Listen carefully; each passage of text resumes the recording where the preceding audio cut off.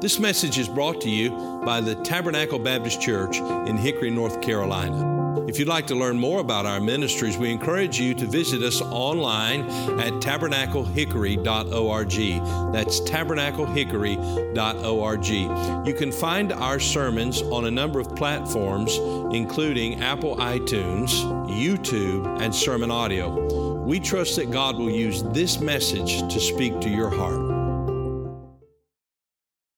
I'd like for you to take God's Word and go with me to the Gospel according to Matthew chapter number 28. And we'll begin reading in verse number 18. Matthew chapter 28 and verse number 18. The Bible says, "And Jesus came and spake unto them, saying, All power is given unto me in heaven and in earth.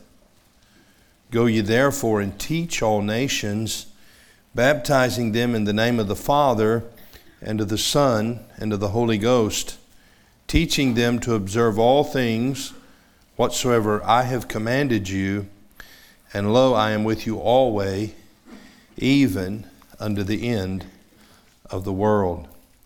I'd like for you to go with me to the Gospel according to Mark, in the 16th chapter, Mark chapter number 16.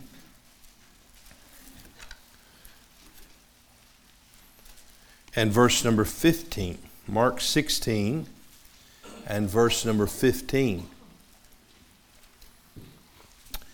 And the Bible says, "And he said unto them, Go ye into all the world and preach the gospel to every creature." And then I'd like for you to go with me to the book of Acts, Acts chapter number 1. Acts chapter number 1, we'll read verses 1 through 8. Acts chapter 1 and verses 1 through 8.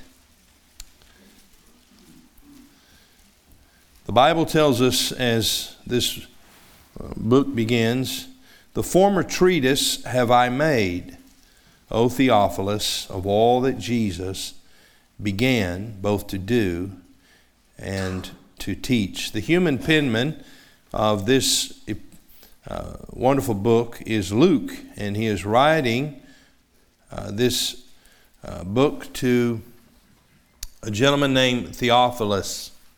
And the former treatise that he is referencing is the Gospel according to Luke. And as he begins to speak throughout this book, he is revealing to us the rest of the story. And the story of redemption continues, right? And we're thankful for that. And so he said in verse number 1, he spoke of all that Jesus began both to do and to teach, until the day in which he was taken up, after that he, through the Holy Ghost, had given commandments unto the apostles whom he had chosen, to whom also he showed himself alive after his passion by many infallible proofs, being seen of them 40 days, and speaking of things pertaining to the kingdom of God. And being assembled together with them, commanded them that they should not depart from Jerusalem, but wait for the promise of the Father, which, saith he, ye have heard of me. For John truly baptized with water, but ye shall be baptized with the Holy Ghost not many days hence. And when they therefore were come together, they asked of him, saying, Lord, wilt thou at this time restore again the kingdom to Israel? In other words, God, what's the plan now? Lord Jesus, now that you've arisen and shown yourself victorious, what is the plan? Verse 7, "And he said unto them, It is not for you to know the times or the seasons which the Father hath put in his power, but ye shall receive power after that the Holy Ghost is come upon you, and ye shall be witnesses unto me both in Jerusalem and in all Judea and in Samaria and unto the uttermost part of the earth." And when he had spoken these things, while they beheld, he was taken up, and a cloud received him out of their sight. And while they looked steadfastly toward heaven as he went up, behold, two men stood by them in white apparel, which also said, Ye men of Galilee, why stand ye gazing up into heaven? This same Jesus, which is taken up from you into heaven, shall so come in like manner as ye have seen him go into heaven. Then returned they unto Jerusalem from the mount called Olivet, which is from Jerusalem a Sabbath day's journey. So here we find that the risen Savior met together. The Bible says they were assembled together. And as he met with them and as he spoke to them, the Bible says he was taken up into the heavens. And can you imagine that moment, being with the risen Savior? Being with the Lord Jesus in his presence, the glorified Savior. And here he is speaking to them, and then he is received up into the heavens. Can you imagine a better time at church with God's people than that? What a glorious day that must have been. And then we see the response of the men. They stood there and they were gazing up into the heavens. And there were two men who stood by them in white apparel, and they had a question for them. Ye men of Galilee, why stand ye gazing up into heaven? This same Jesus, which is taken up from you into heaven, shall so come in like manner as ye have seen him go. Then the Bible tells us in verse number 12, then returned they unto Jerusalem. I think about our Sundays here at Tabernacle when God's people meet together, when we sing, and when we fellowship and we encourage one another. When we come together, those are special moments in the week. I hope you enjoy coming to church. If you don't, you're missing it. You're missing it. I look forward to Sunday. I look forward to these times. I'm not in a hurry, as you've noted already. I'm not in a hurry to get it over with. I enjoy it. I look out each Sunday in this congregation and I know who's here and I know who's not here. And I'm glad that you're here today. I'm also wondering in my mind, where are those who aren't here? Especially when I notice that they're gone for what seems to me to be a prolonged time. Is there sickness? Is there a problem? Are people growing cold and indifferent? All of those things occupy the thoughts and mind of the preacher. And I hope you're concerned when people aren't here. It's just not the same when everybody's not here, is it?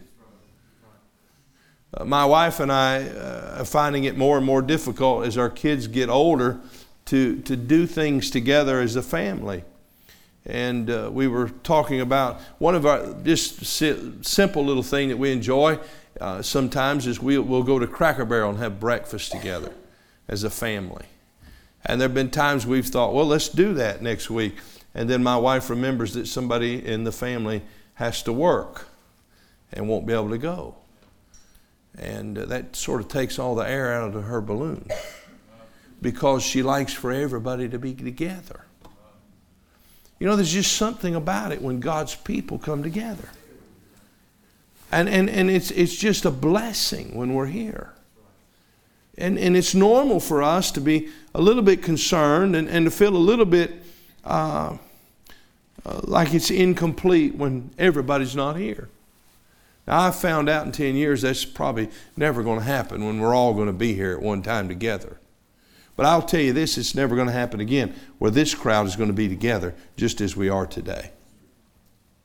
It's a special time that we're here together. It's a special time, most importantly, because the Lord is with us. Another thing I believe God has taught me over the years is it really doesn't matter. It does matter. It's important that people are here and you consider who's here and who's not. But the most important person to consider is if the Lord is here. Is the Lord here? Is the Lord's presence among us? And I want to tell you, God has blessed us. And we've had the most wonderful days. It is refreshing to meet together with God's people. It is stirring to meet together. It is encouraging. And I enjoy the meetings of the church, just as these disciples enjoyed spending that time in the presence of the risen Savior. But eventually, Sunday night, prayer dismissal comes, and we all go home. And the Lord's Day has come to an end. The worship services of the Tabernacle Baptist Church have concluded for the day. And we go home, and we're refreshed. And we look forward, not always, to the week ahead. But we're thankful for the blessings of God when we come together on the Lord's Day. But I want you to know that our worship is not over when we say amen on Sunday night. Because the worship of God's people is something that must be a 24/7 activity. You see, we don't just simply come here to worship God, although we do assemble together as God's people to worship Him. But God is not confined to this assembly. God is not confined to this structure. God no longer dwells in a tabernacle in the wilderness or in a temple in Jerusalem. I want you to know where He dwells. He dwells within the heart of every believer. Amen. And I want you to know that if we believe that God is worthy of worship, He's not only worthy of worship for a few hours on the Lord's Day, He is worthy of our worship every day. He dwells within our hearts. And so may God help us as a church to understand what I want to bring to you as the last essential element in our worship. And that is going. Going. We've looked at the essential elements of worship, what it means for us to worship together. We've looked at the fact that we assemble or assembling. We looked at the element of prayer and praying and singing, giving, serving, preaching. These are all things that we do when we meet together. And the last thing that I want to speak to you about is going.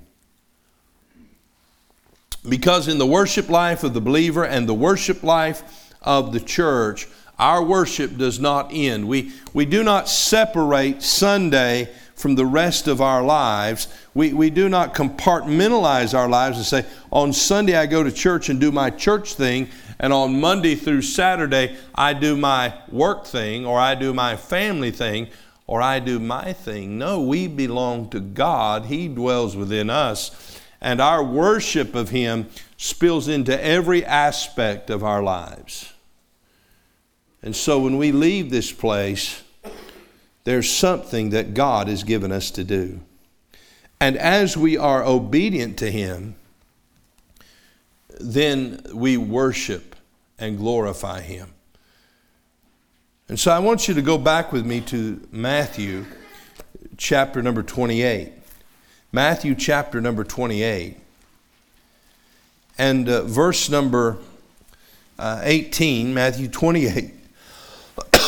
Excuse my voice today. Matthew chapter 28 and verse 18. And Jesus came and spake unto them, saying, all power is given unto me in heaven and in earth. Notice the next word. Say it with me, verse 19. Would you please? Go.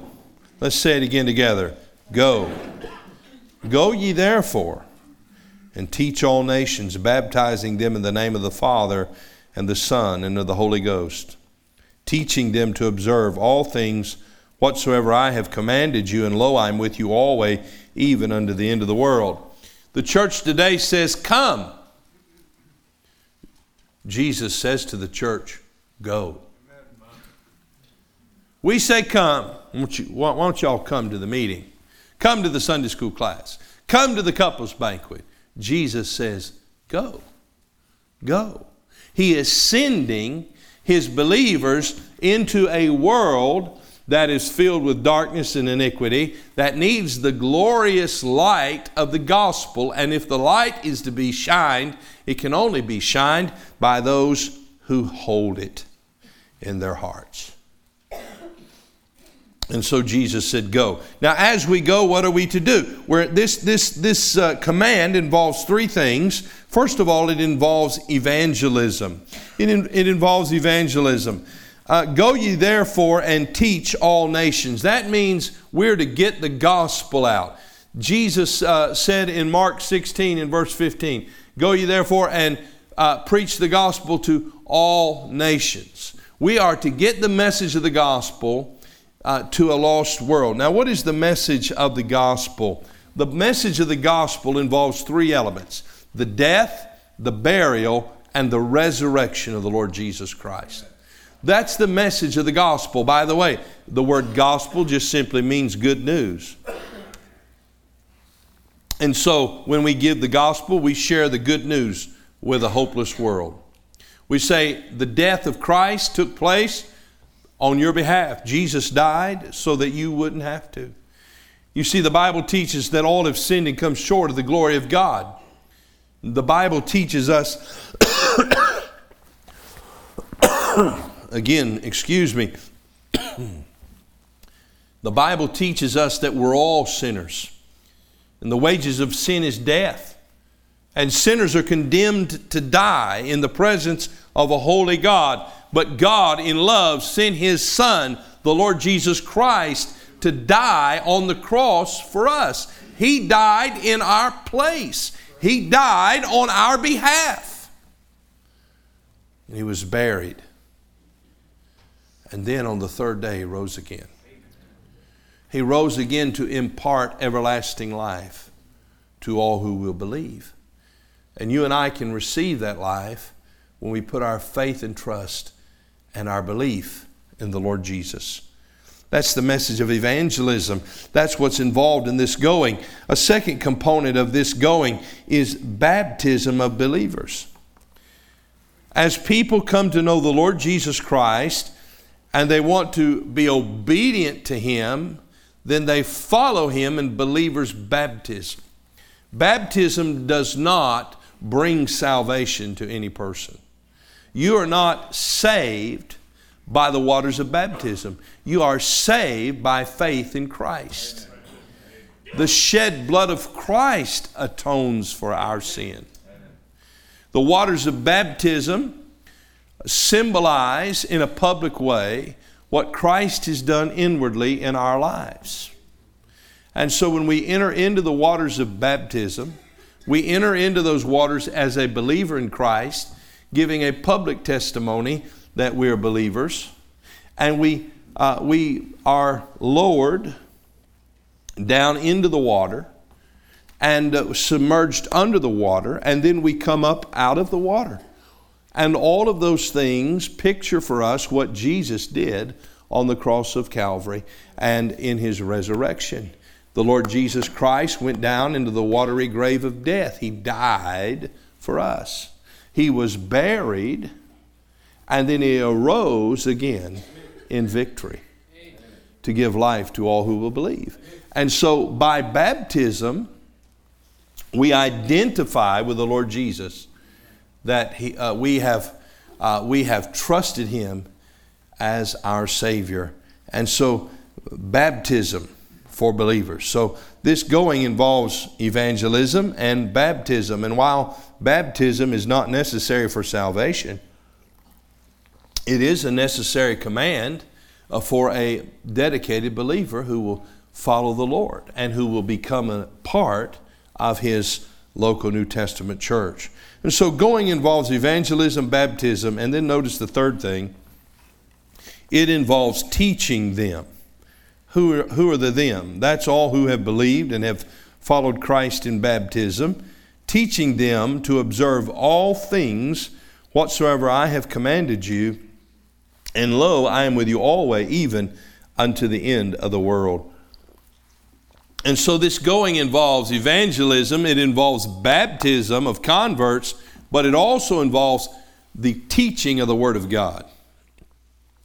You know, we have a discipleship program. I want to tell you, when we operate our discipleship program, we operate it on Sunday morning in Sunday school. And I want to encourage you, if you're not a part of a Bible teaching Sunday school class, make sure you get in one. You'll be helped. You'll be instructed. You'll learn more about God's Word. Make the Bible a priority. Find out what God said you ought to do. Find out what the Lord has revealed in His Word. Don't walk through life listening to the pundits and the secularists of this world trying to tell you how to live your life. Listen to the one who created life, the one who is the author of life. Listen to Jesus. And the way to listen is to get in His Word. We continue that program on Sunday morning when we worship together, when we meet together at 10:45. We'll continue it again tonight at 6 o'clock, and then on Wednesday evening when we meet together. You see, what this church exists to do is to go. To evangelize those who do not know the Lord Jesus, to give them the message of the gospel. To baptize believers and to teach believers to be obedient to Christ. Because when they are, they will experience and enjoy the blessings of God in a far greater way. This is what God has given us to do. And this does not take place simply on Sunday, although it does begin for us in the week on Sunday. But it continues and it carries out through every phase of our lives. So our worship of Him is not just limited to some public meetings of an assembly. Our worship of Him is seen every day and in every area of our lives. I had the pleasure to be at the Lancaster Baptist Church this week, and our boys were there, and the pastor was preaching, and he related a story that he had gone to China on a trip, and they were trying to witness to people in China, handing out gospel tracts, and they were quickly told by the authorities, you cannot do that. They found a Chinese tour guide who spoke English, and finally there was somebody there they could talk to, and they were speaking to this woman about the Lord, communicating to her what they believe about the Lord Jesus and what He had done for her, with the hopes and desire that this woman would hear the gospel and be saved. The pastor told us that as he shared the gospel with this woman, she made this statement: if you believe that God sent His Son to die for you in order to give you eternal life, then how do you worship Him? What an interesting question. Here is a lady who did not know the Lord Jesus, and she heard the message of the gospel. She heard about a God who loves all people. She heard about a God who sent His Son to die on the cross for those people so that they might receive everlasting life. And when she heard about that God, her mind was amazed and filled with wonder to the point she said, if you really believe that, then tell me, how do you worship Him? I think what she intended to say by that is, if that God did that for you, then what are you doing for Him? That was a powerfully convicting question. When I heard him repeat that question, I immediately wrote it down because I thought about my own life. If I really believe in a God that good and that great that He would send His Son to die for me, then how is it that I am worshiping Him? What am I doing to show Him my love and adoration? I think that's a good question. And by the way, it's one we're all going to be confronted with when we stand before Him at the judgment seat of Christ. What did you do with the opportunity that I gave you? What did you do with the knowledge that I gave you? You see, our God is worthy of our worship, is He not? And we are called to worship Him. And this worship is not simply, as I said a moment ago, confined to the activities of a public meeting. This worship is to permeate every part of our lives. And the Lord Jesus said, you can't just, the angel said, you can't just stand here gazing up into the heavens, basking in the glory of this meeting. You've got to get out and get to work. And so they returned. And they waited. And the Holy Spirit empowered them. And they went forward preaching the gospel. Going is a part of our worship. So when we leave this morning, the worship's not over. In many ways, it's just begun. I want to share with you some things concerning going and our worship of Him in this going. I hope you'll write them down. Number one, going is an act of obedience.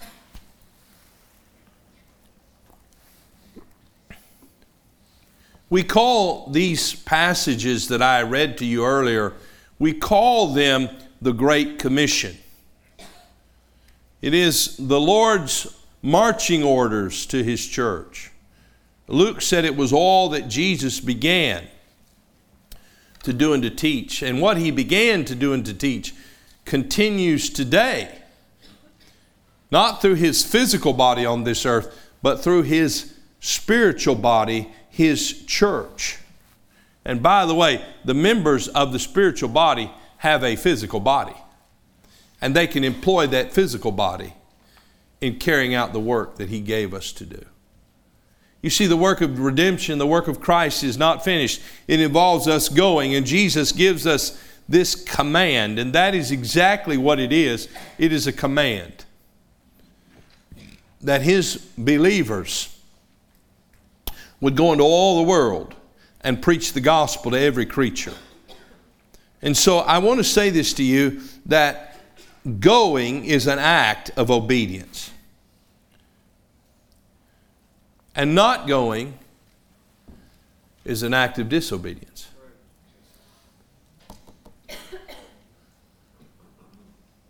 Going is an act of obedience.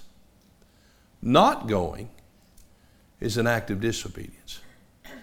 And I wonder, where do we find ourselves today? In obedience to Christ or in disobedience? I hear that woman's question in my mind, don't you? If you believe in a God who loved you so much, what do you do to worship Him? Well, He told us what to do. He said, go. Jesus said in Luke 6:46, why call ye me Lord, Lord, and do not the things which I say? I imagine if He spoke to us today, He would say that, right? By the way, He is speaking to us today. You see, His word is everlasting. It's eternal. It's just as good today as it was then. Why call ye me Lord, Lord, and do not the things which I say? You see, we seem to have a desire to get just enough of Jesus to get us into heaven. And that's it. But it doesn't work that way, friend.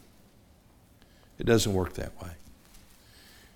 If you believe that He's the Son of God who died for you, if you believe that you must put your faith and trust in Him to get to heaven, then you need to know He is the sovereign God of this universe. He's not just your Savior, He is your Lord. That means He's in control. And if you truly love Him and you truly want to worship Him, then you will obey Him.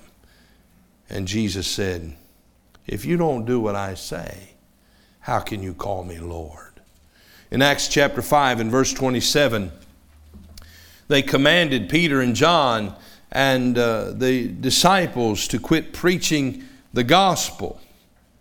They arrested them and brought them in. And the Bible says that Peter asked them this question. Ought we to obey God rather than men? Or ought we to obey men rather than God? You see, We have to decide who's in control of our lives. Who is in charge? And by the way, most people have decided that they are in charge of their own lives. That was Adam and Eve's problem. That's the problem of all people.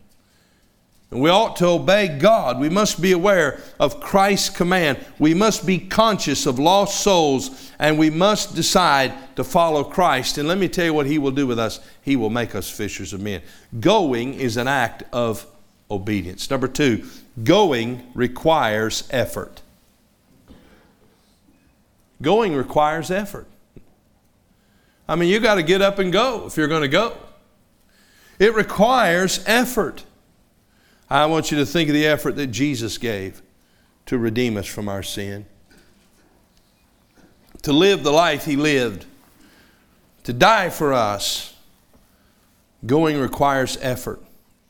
If we're going to get the gospel to people, it's going to take some work. It's going to take some work. I want you to know, you don't just hang out a sign out on the road and say, y'all come, and expect people to come. It's not going to happen. What do you think people think about when they drive by here? Well, there's a church with a group of people. Wonder if I'd be welcome there. I don't know anybody there. I don't think I'd ever go to a place like that. Well, how in the world is that going to change?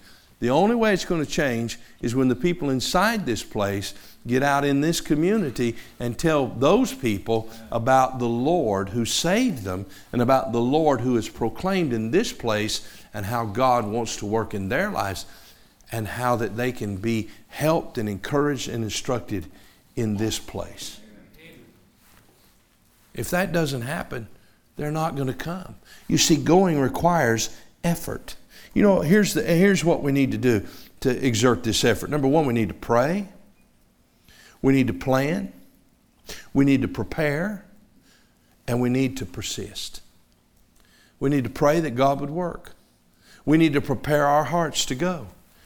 I wonder how many of us have a place in our car, in our book bag, in our purse, where we keep gospel literature. I wonder if we keep them in our coat pocket. Where do we keep our gospel literature? Where do we keep our gospel presentation? Is it in the forefront of our mind, or is it somewhere back there years ago and we've sort of forgotten it and we no longer know exactly how to share the message of the gospel? We need to prepare. We need to prepare. And we need to persist. We need to get out there. We need to keep striving to get the message of the gospel out. And if someone doesn't receive it, then we have to go forward to the next person. And then to the next person. Because the Bible said we're to preach the gospel to every creature. I want to ask you, has every creature in Hickory heard the gospel? I don't think so. I don't think so. Going requires effort. Number 3, going ensures us of His presence. Going ensures us of His presence. Now, I know that the Lord is present with us. If we belong to Him, He dwells within us.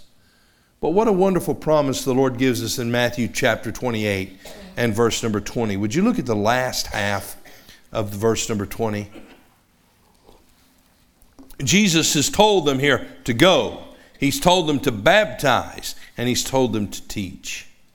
And then notice what He says in verse 20. And lo, would you read the rest of this with me? And lo, I am with you always, even unto the end of the world. Oh, listen, friend, I want to tell you what Jesus said. When you go, I want you to know you don't have to go alone. I'm going with you. In Mark chapter 16, the Bible speaks of the Lord working with them. What a wonderful promise to know that God is with us. And when we as a church worship the Lord in going, I want you to know that He's made a promise to us that He is with us. He is with us. I want to tell you, friend, if He is at work and He is with us, Jesus cannot fail. He cannot fail. He is with me. I don't like to go anywhere by myself. That's the truth. I told Mr. Hickman if I had to go to California, he had to go with me.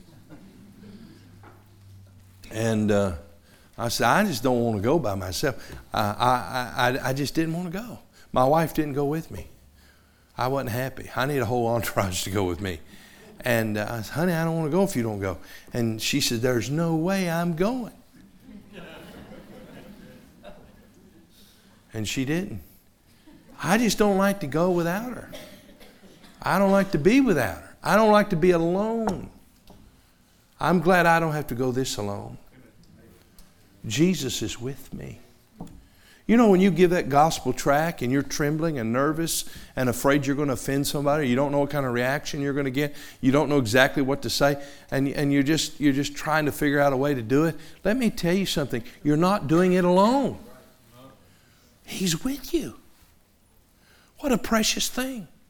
And I want to tell you that as long as this church is actively engaged and employed in the work of evangelism, may I tell you that God will not leave us. Amen. I don't want to go through life without the Lord. I don't want to have church without God's hand of blessing. I don't want to come to a meeting without His presence among us. And if we'll be involved in this going, I want you to know that He will be with us always, even unto the end of the world. Going ensures us of His presence. Number 4, going requires partnership. Going requires partnership. Not only do I have the Lord with me, but I have you with me. The Lord sent them 2 by 2 into the villages. Paul, when he went on his missionary journey, went with Silas and a group of men. That's God's way. You see, going requires partnership. God has called us together as a church family.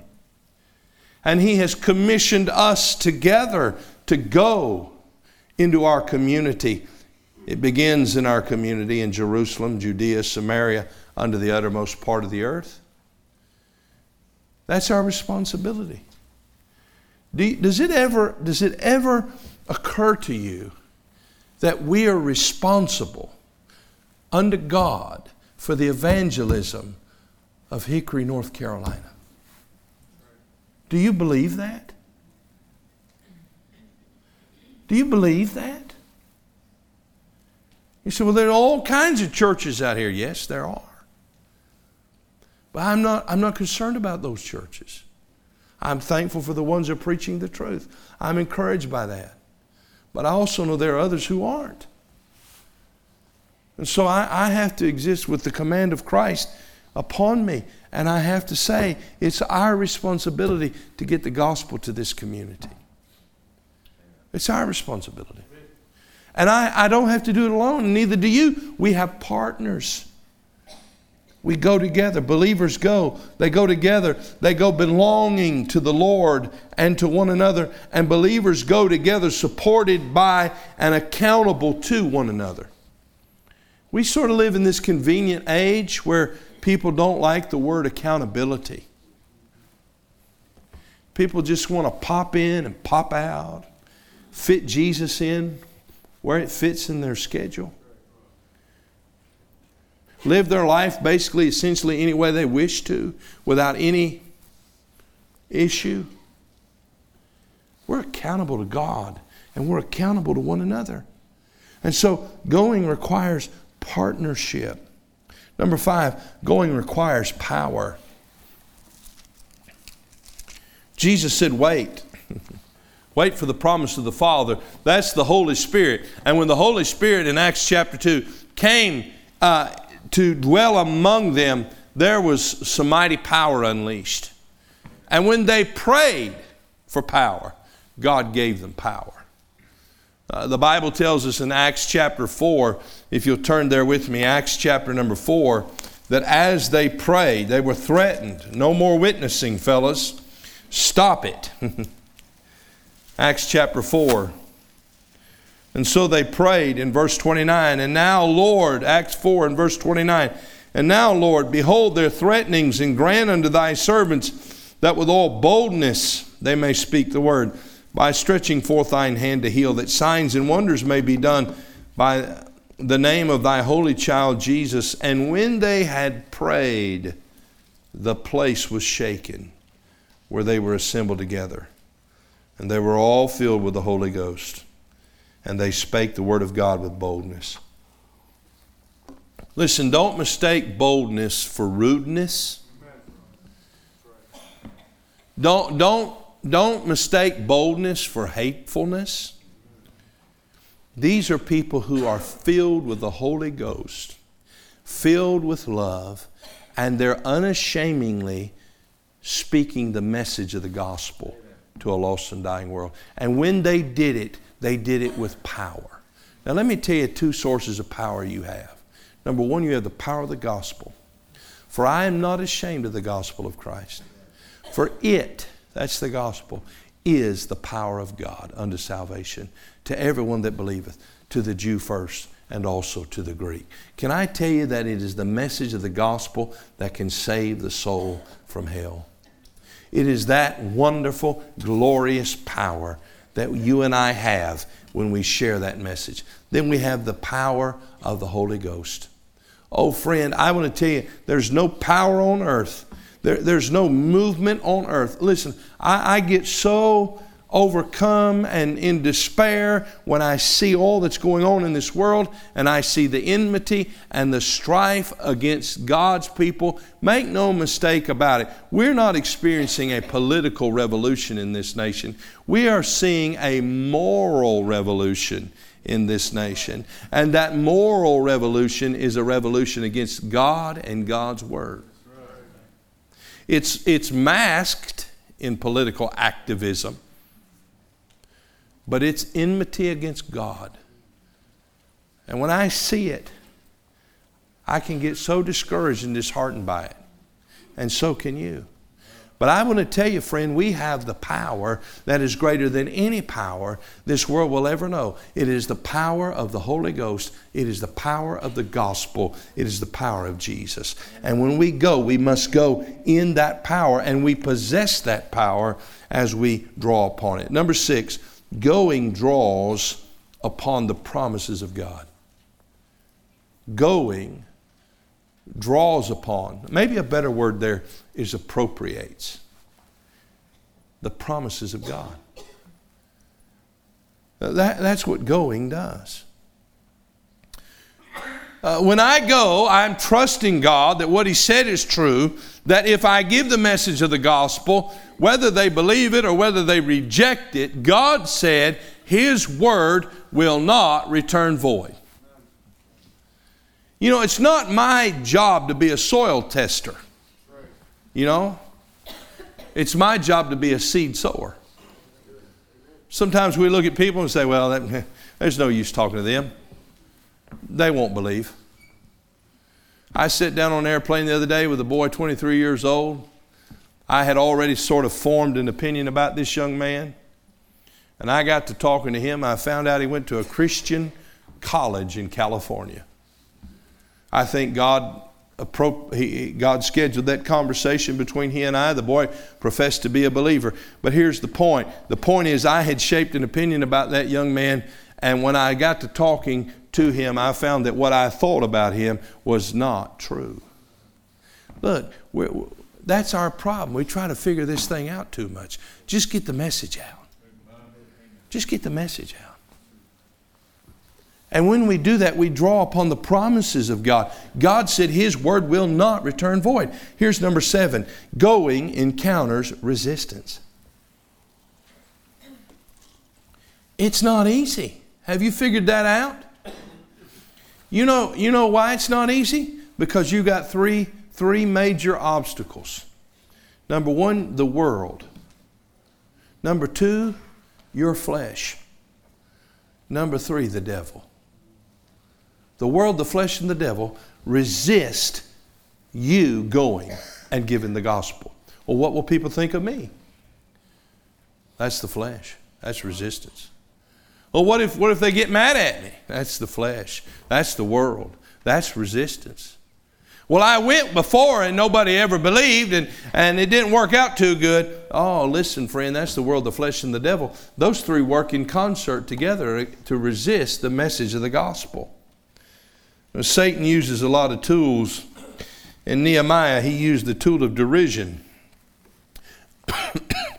When they built that wall, Sanballat and Tobiah got around and laughed and mocked and scorned. You know, nobody likes to be ridiculed. Nobody likes that. Nothing makes your blood boil quicker than when you're ridiculed. He used derision. He uses doubt.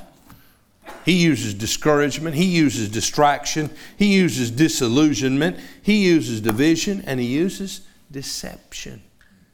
The gospel message is always resisted. And the gospel messenger is always resistant. But we must go to worship Him. Let me give the last thing. Number 8. Going yields great reward.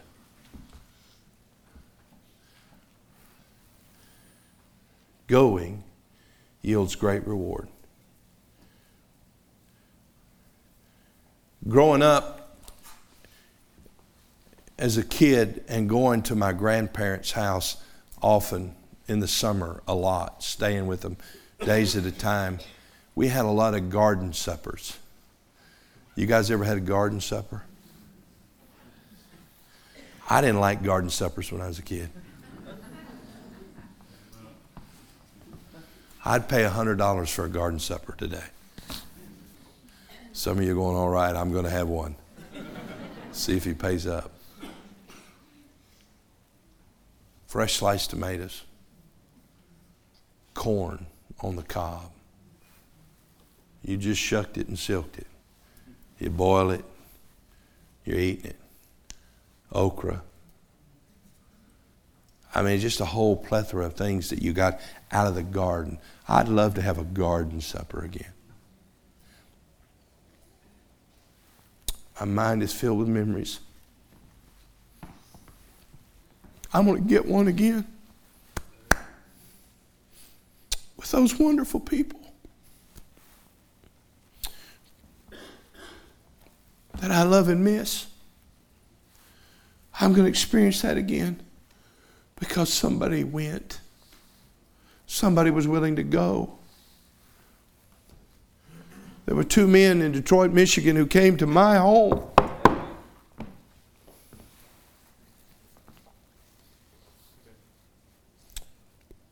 They made an effort. They knocked on the door. Mr. Hooks, can we come in? We'd like to talk to you about Jesus. My dad, sitting there in the living room, heard the message of the gospel.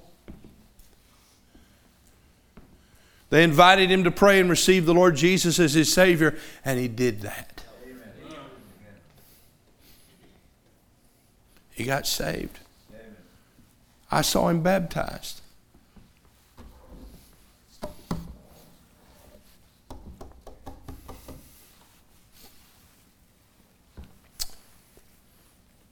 You all know that a few years ago he was diagnosed with cancer. They initially said, you could live up to 10 years with this, Mr. Hooks. He didn't quite make it 3. He died before I ever thought he would. Those grandparents that made that meal for me, that let me enjoy that garden supper.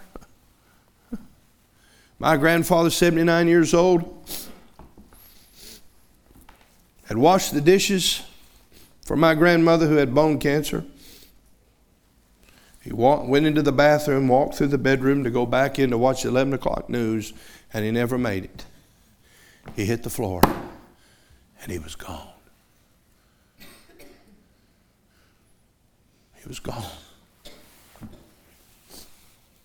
I ran to the house, drove to the house, and got in there to the home, and I saw his body lying on the floor. You've heard me tell the story. And I kneeled down beside his body with every emotion. Ready to burst out of me.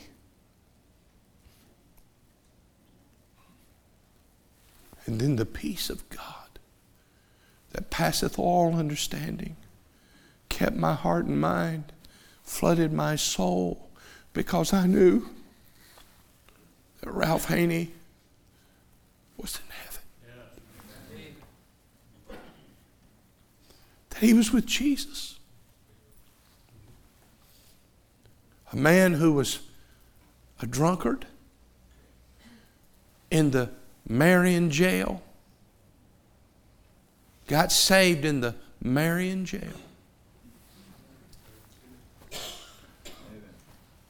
They drove him to the edge of the county and said, Mr. Haney, don't ever come back here. He went to Detroit, Michigan, married my grandmother. My dad, who had that dreadful disease, died, but he didn't die. He went to heaven. I'm going to see him again. I'm going to see my grandparents again. I'm going to see some wonderful people that I've known and loved again, because somebody went. You see, that garden supper was glorious, but it never would have happened had somebody not went out there in the spring and put a blade to the ground and tilled that soil. It never would have happened had somebody not did some back-breaking work, hours at a time, stooping over, putting those seeds carefully in the ground. It never would have happened. It never would have happened had somebody not gone out and plucked those weeds up. It never would have happened. Had God not sent the rain, it never would have happened. But because all of those things happened, we were able to enjoy the wonderful bounty. And I want to tell you, friend, he that goeth forth weeping, bearing precious seed, shall doubtless come again with rejoicing, bringing his sheaves with him.